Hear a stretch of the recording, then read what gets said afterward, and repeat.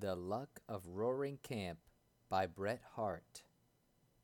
There was commotion in Roaring Camp. It could not have been a fight, for in 1850 that was not novel enough to have called together the entire settlement.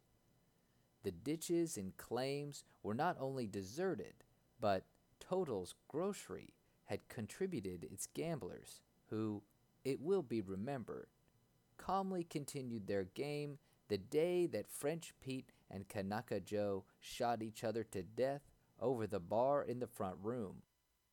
The whole camp was collected before a rude cabin on the outer edge of the clearing. Conversation was carried on in a low tone, but the name of a woman was frequently repeated. It was a name familiar enough in the camp, Cherokee Sal. Perhaps the less said of her the better. She was a coarse and, it is to be feared, a very sinful woman.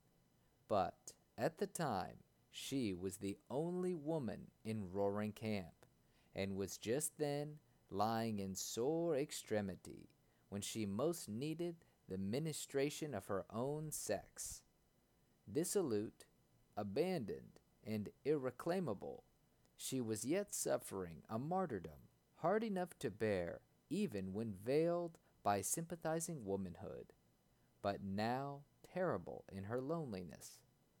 The primal curse had come to her in that original isolation which must have made the punishment of the first transgression so dreadful. It was perhaps part of the expiation of her sin that, at a moment when she most lacked her sex's intuitive tenderness and care, she met only the half-contemptuous faces of her masculine associates. Yet a few of the spectators were, I think, touched by her sufferings.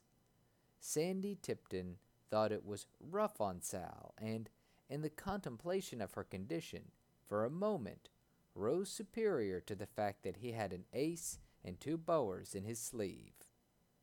It will be seen also that the situation was novel. Deaths were by no means uncommon in Roaring Camp, but a birth was a new thing. People had been dismissed the camp effectively, finally, and with no possibility of return. But this was the first time that anybody had been introduced ab initio. Hence the excitement.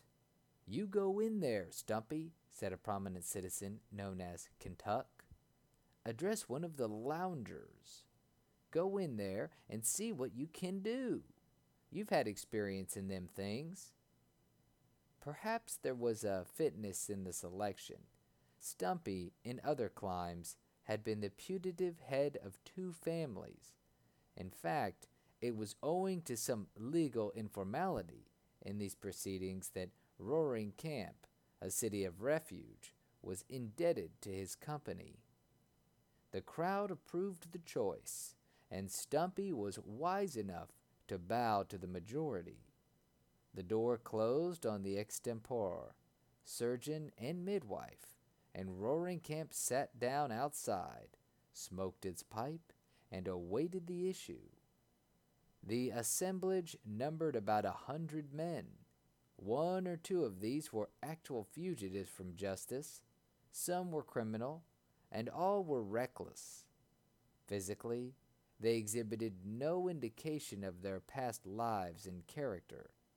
The greatest scamp had a Raphael face, with a profusion of blonde hair.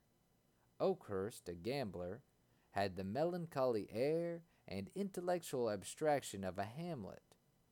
The coolest and most courageous man was scarcely over 5 feet in height, with a soft voice and an embarrassed, timid manner. The term roughs applied to them was a distinction rather than a definition. Perhaps in the minor details of fingers, toes, ears, etc., the camp may have been deficient, but these slight omissions did not detract from their aggregate force. The strongest man had but 3 fingers on his right hand. The best shot had but one eye. Such was the physical aspect of the men that were dispersed around the cabin. The camp lay in a triangular valley between two hills and a river. The only outlet was a steep trail over the summit of a hill that faced the cabin, now illuminated by the rising moon. The suffering woman might have seen it from the rude bank whereon she lay, seen it winding like a silver thread until it was lost in the stars above. A fire of withered pine boughs added sociability to the gathering. By degrees, the natural levity of Roaring Camp returned. Bets were freely offered and taken regarding the result, 3 to 5 that Sal would get through with it, even that the child would survive, side bets as to the sex and complexion of the coming stranger. In the midst of an excited discussion, an exclamation came from those nearest the door, and the camp stopped to listen. Above the swaying and moaning of the pines, the swift rush of the river, and the crackling of the fire rose a sharp, querulous cry, a cry unlike anything heard before in the camp. The pines stopped moaning, the river ceased to rush, and the fire to crackle. It seemed as if nature had stopped to listen too.